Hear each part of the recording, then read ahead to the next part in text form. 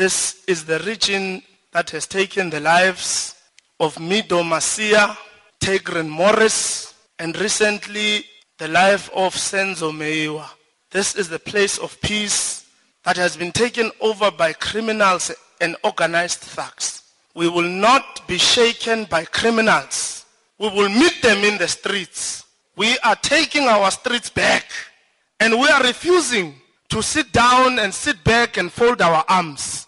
ANC Youth League's chairperson in Gauteng's Ekurhuleni region, Lisiba Mpia, recounting some of the brutal killings that have hogged headlines in recent times. Hundreds of residents packed the Vosloorus Civic Center for a meeting on what role communities can play in the fight against crime. The league says the gathering was prompted by a recent spike in crime in Gauteng. It recently held a march against hijackings in Daveyton. The league's provincial chairperson, Matume Chilwane.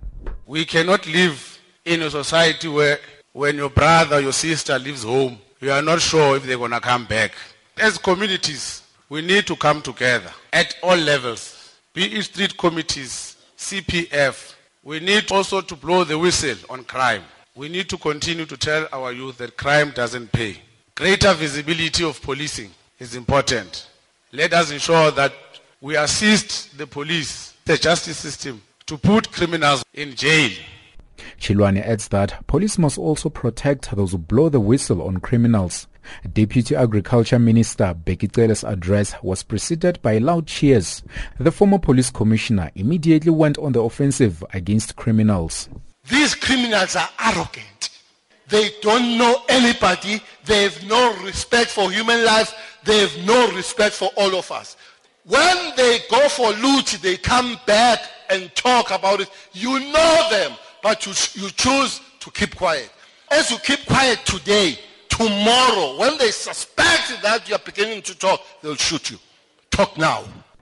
Cele says communities are also to blame in some cases because they tend to protect their friends and relatives, knowing that they are breaking the law and hurting other people. He says that must change.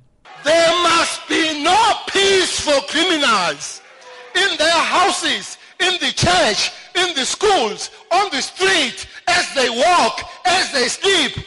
Criminals must have no space, no matter where they are. The former top cop says it doesn't make sense that law-abiding citizens should continue to live in fear. These criminals must fear communities. It should not be communities fearing criminals. Don't put it other way around. Don't have the cats to fear the mice. The mice must fear the cat. And criminals are mice. Communities are cats.